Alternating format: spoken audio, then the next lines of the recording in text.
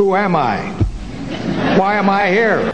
Ask not what your country can do for you. Ask what you can do for your country. I shall not seek, and I will not accept the nomination of my party for another term as your president. Tear down this wall. And the wall just got 10 feet taller. We're going to California and Texas and New York. And we're going to South Dakota and Oregon and Washington and Michigan. And then we're going to Washington, D.C. to take back the White House. You must listen to this election shock therapy. It's a mandate. I'm Chris Moore. Welcome, everybody. Here to talk about late breaking news from American politics is my friend from the University of South Carolina, Aiken, Mitchell Crum. Hi, Mitch. How you doing? Hey, all right. And joining me here from Bethel, Andy Bramson. Hey. And Matt Kukum. Hello. How are you going to enforce that mandate, Chris? I'm going to enforce that mandate with the sheer power of charisma and will. All right. Love it. Have fun with that. Hey, so chances are, if you've stayed this long in the introduction, you've committed to listening to this short, quick hit election shock therapy, which we're choosing to use to explain exactly what the Biden administration is attempting to do by mandating that a significant number of Americans get vaccinated or get regular testing as part of their ability to continue working for a certain size of business. So I'm going to take just a quick minute here, guys, and explain exactly what the administration has laid out. I can go into a little bit more detail upon request. And then I'd love to hear what you all think is the likelihood that this sticks, that there are, what the political ramifications of this are, and why this happened the way it did. So late last week, the Biden administration announced essentially a series of rules, a series of executive rules that would be coming by executive order from the White House, which would lead to some additional number of American workers being required to be vaccinated. The first rule affects 4 million, roughly, federal employees and workers who are working on government contracts. This would basically say if you're receiving money on a contract or if you're employed by the federal government, you must get vaccinated. And if I can, or get tested weekly. I'm sorry, no, let me rephrase that. To get vaccinated, there is no get tested weekly for those 4 million workers. They just have to get vaccinated. Right. I will mention for all of these rules, there are religious exemptions and health exemptions. So for the limited number of people that have a religious objection to vaccines or can't get them because of allergic reactions or those sorts of things, they're not going to make them get them. Right.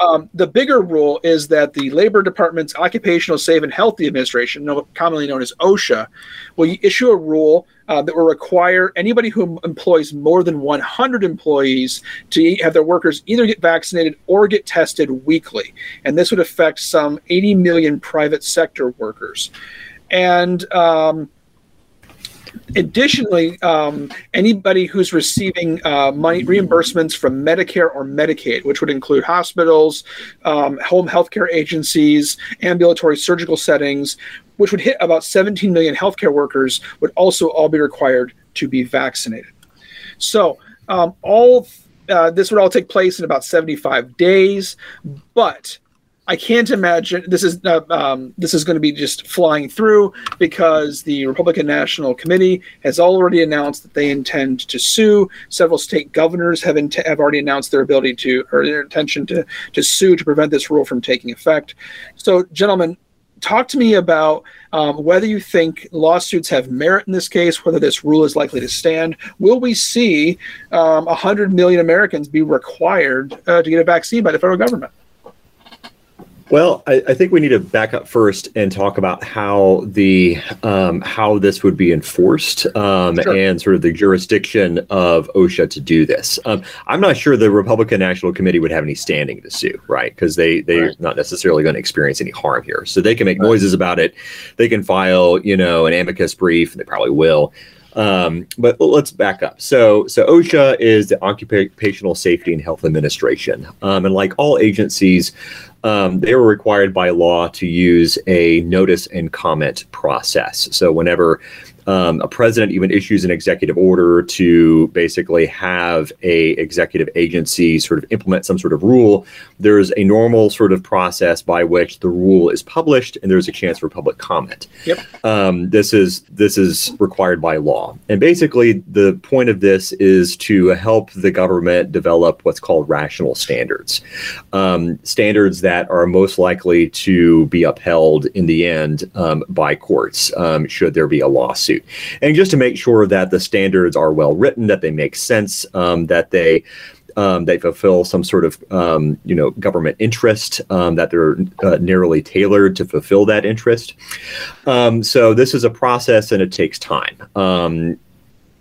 The notice and the notice requirement, I mean, it usually has to be published for like 60 days, but the whole process can take a very long time. Of course, the Biden administration wants this to go into effect very quickly. And so another procedure that can be used is some sort of procedure that's under like an emergency power. And this is going to be different depending on the agency. So OSHA has a second method of adopting rules, what's called an emergency testing standard. Which avoids the comment period entirely. Now, in order to use this emergency power, the emergency testing standard, ETS, OSHA has to determine whether workers, because this pertains to workers, employees, are in grave danger, and that the emergency standard they are proposing is necessary to protect them. So it's very vague, and it can be interpreted different ways. Now, courts typically apply a tougher standard of scrutiny for OSHA emergency decrees, right, for these ETS, right, because it doesn't go under the sort of the standard review. It's done under, because there's an emergency, there's something that needs to be addressed quickly. And so it better be really darn important. So the court has a higher standard of scrutiny for these emergency decrees. Now, it turns out that that back in the summer, the Congressional Research Service basically said that that these ETS, these emergency testing procedures, basically had in the past been often sort of struck down by the courts for being overly broad. And actually, over the summer, OSHA basically had 9 ETSs. 6 of them went to courts, and 5 of those were struck down. Only 1 was fully upheld. So the courts basically are routinely strike down OSHA's emergency decrees for being overly broad, even under OSHA's relatively broad set of powers that it has been authorized to use by Congress. So all it is to say is that what we have here is a mandate that uses a very, very, very generous reading of the statute that sets up OSHA and grants it authority. And it's not even clear that OSHA is within its own jurisdiction. It is basically using its power within its own jurisdiction correctly. So I see this as possibly being struck down by the courts in the end. There's other constitutional issues as well, which we could delve into. But I'll leave it at that for now. I think it's up in the air as to what's going to happen. I think it could very well be struck down in the courts, but we'll see. Mitch, do you agree with that? Yeah, I mean, I'm not sure.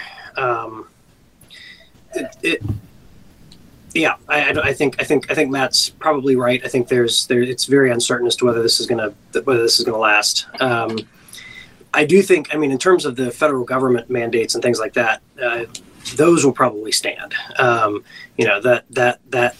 basically has the authority to order all of those employees and contractors to be vaccinated. So that will almost certainly go through. So the big question is, which is what Matt's talking about, is the OSHA standard basically for everybody else, everybody who's not a government employee.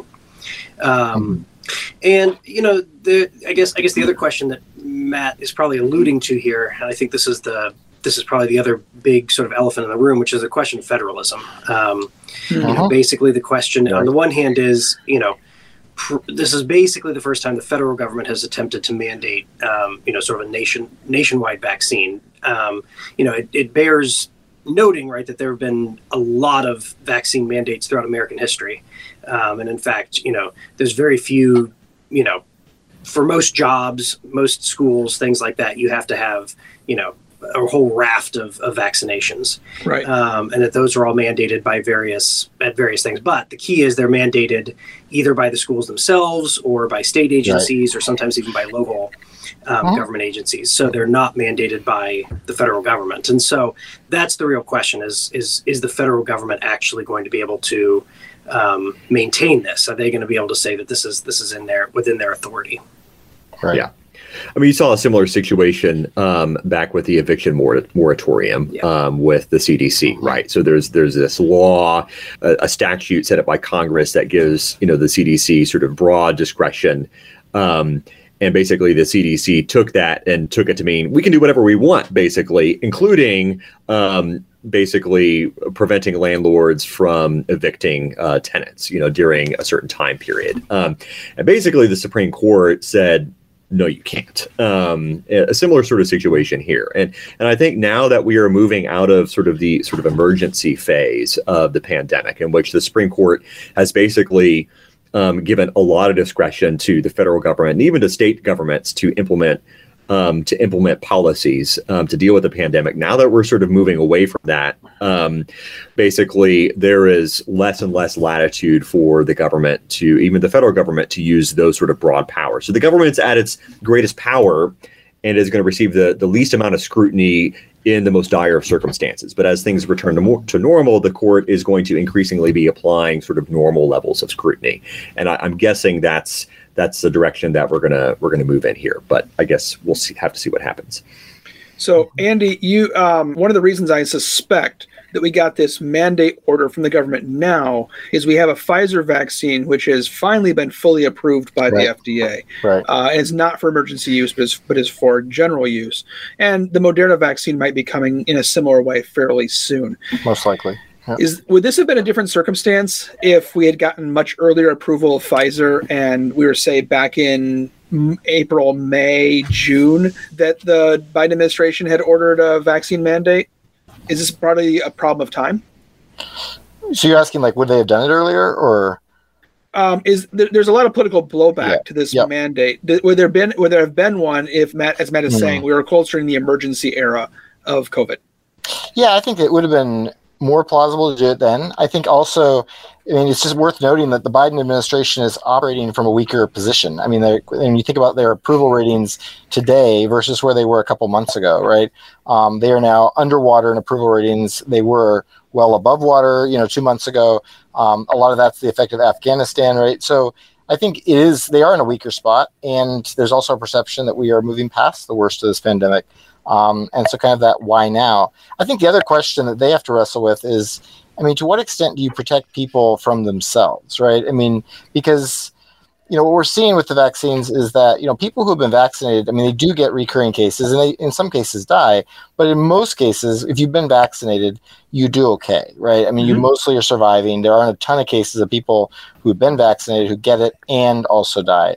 Breakthroughs usually recover. And so what you're really talking about is protecting people who have, for various reasons, chosen not to get the vaccine. And that's, gets to that perennial question. To what extent does the government protect people from their own choices, right? And, we've circled around this a number of times with a number of issues in American history, and it feels like we're kind of coming back to that question again. And Biden's saying, I think I do need to. I think he's going to get challenged in the courts, and as Matt said, we'll see where it goes. Yeah, and that's where things get really tricky, is because normally sort of the jurisdiction that OSHA has to deal with sort of workplace safety, the provision that sort of tapping into, if I'm reading it correctly, because they still have to publish some of this stuff, but if I'm reading it correctly, they're basically saying this has to do with sort of the safety regulations surrounding workplace toxins, right? But what's complicated is that, people are bringing the toxins in with them, these virus strands, right? And people's own decisions about whether to get vaccinated or not have nothing to do with sort of the workplace itself. So the people that are sort of most at risk are people that could decide to get the vaccination themselves, but have not. And when they come in, the greatest risk that they pose is to themselves, not to the people who have decided to get vaccinated. So the CDC just published a big study like just today or yesterday, which sort of further supports that. So, yeah. So, I mean, I think this is sort of a classic example of a massive executive overreach, I think, at the end of the day. And whether or not it's going to stick or not, I think is going to come down. This is going to stand or fall based off of how the courts interpret the executive power to interpret the statute, and whether or not this is an appropriate use of the emergency testing standard. So one of the things that just to back up just for 1 second is, I do think part of the vaccines obviously are protecting people from themselves, but I mean, it's also a matter of, vaccinated people, there are indications that you're much less contagious and also you're much less likely to actually contract the virus as well, which also means that if you have the vaccine, you are also like less of a threat to others, right? Whether they're vaccinated or not. Right, sure. And so part of this, and I think part of the justification, I know Biden absolutely botched his speech on this. And so he was not particularly clear. This was, not his shining rhetorical moment here, but at any rate, I'm not sure Biden has ever had a shining rhetorical moment. But there we go. Yeah. But it's regardless. The 2016 convention speech when he supported Hillary Clinton was actually pretty good, but. Okay, yeah. He's better when he's not talking about himself and his own things, I think. At any rate, all that is to say, I think probably the strongest justification for this is to say this is not just a means of this is not mere sort of like paternalism, like seatbelt laws or something like that. Yeah. This is more like, in some ways it's more like speed limit laws where it's, yes, it protects you, but it also protects, others on the road around you. And so, the vaccine does protect you, and that's probably the first level of protection, but it's also protecting your coworkers and everybody else, that you're coming into contact with. And so in that way, it does present, people who refuse to get vaccinated are presenting, a threat to those who are around them. They're endangering them at least to some degree. Right. And the question is whether or not the courts are going to see that as a sufficiently compelling government interest that is addressed by a sufficiently narrow standard. And I guess I wouldn't bet either way at this point. But. Beyond the courts, there is another facet before we wrap today, which to think about is even if the Biden administration had a strong suspicion that this might get tied up in courts and might not be implemented quickly, and the facts on the ground with COVID and the Delta variant might change dramatically by the time this begins to be implemented, there still is the issue of electoral politics. Yep. And most Americans at this point, in a vague way at least, endorse a vaccine mandate. So was the declaration of this mandate good politics, even if it's bad policy? I don't know. Maybe people disagree. I mean, the public as a whole favors vaccines, and quite a few of them even favor some sort of vaccine mandate. And I think, everyone's going to kind of go to their camps on this, but I think to be super cynical, and I think the Biden administration so far had a very sort of cynical read of the American public, such as like on the American public's reactions to Afghanistan, for example. But I think they've been sort of right in their cynicism. So if I was, thinking sort of purely cynically, I would say like they can bet that most people are going to either approve or sort of shrug about this mandate. The people on the far right will view this as tyrannical and will go berserk and then use that as a reason to not get vaccinated at all, right? Because you've already seen sort of government overreach as the reason that some people trot out for not getting vaccinated, which a lot of people in the middle view as silly and as looking unreasonable. So I think his calculation is he comes out looking more reasonable than his opponents are overreacting on the other side, and that helps him. That's my read. I agree with that if everyone was equally, if this issue was equally salient for everybody. Right. But I actually think that this makes his opponents more angry than it placates his supporters. Yes. So I don't think this is the kind of issue that causes people to say, finally, thank goodness, a vaccine mandate. Now I can vote for Democrats in 22. I think what it more likely means is that people who were really opposed to this mandate are even more mobilized to show up and vote for Republican candidates in, and especially particularly anti-vaccine candidates in 22. So, yeah, I agree. I was just trying to get myself in the mindset of, because I was really confused, like, why did Biden do this? What's the political advantage? I was trying to sort of put myself in sort of the mindset of this administration to come up with a rationale. But I think it's overall politically popular, but the effects of the popularity unpopularity are not evenly distributed. Yeah, I'm deeply skeptical it'll help him much. I mean, like, I think that's right. I think it's going to mobilize the opponents more, and it gets to a deeper issue that Americans do get uneasy about. And I'm curious if that comes around in the public opinion, which is we don't like being forced into things, right? I mean, even if we agree that people ought to get vaccinated, right? That's a separate question than should this person be forced to be vaccinated, right? So I don't know. I think that one could. I don't think it's going to help him, and I could see it being harmful to him, but we'll see what happens. The one thing I think also, and this gets slightly off of the electoral politics track, but I think part of what this is getting at, this entire mandate is getting at, is in some ways like the institutional pressures and the institutional problems that we're seeing in the federal government right now. Yeah. Ideally, something like this, anything like this, whether it's coming from the federal government or states or whatever, would happen through legislatures. Like you'd see legislatures passing a law that says X, so if Congress wanted to pass a law that said, here's a vaccine mandate, here's, how we're going to implement this or whatever, that would be an entirely different matter. But of course, we've discussed it a lot, before, I think, on this podcast, but, Congress is extremely ineffective and, is basically hamstrung. And I think part of what Biden is probably also thinking about is he doesn't want the federal government to look like it's just sort of doing nothing. Like it's just sort of like, sitting around wringing its hands over vaccine mandates as the Delta variant, explodes.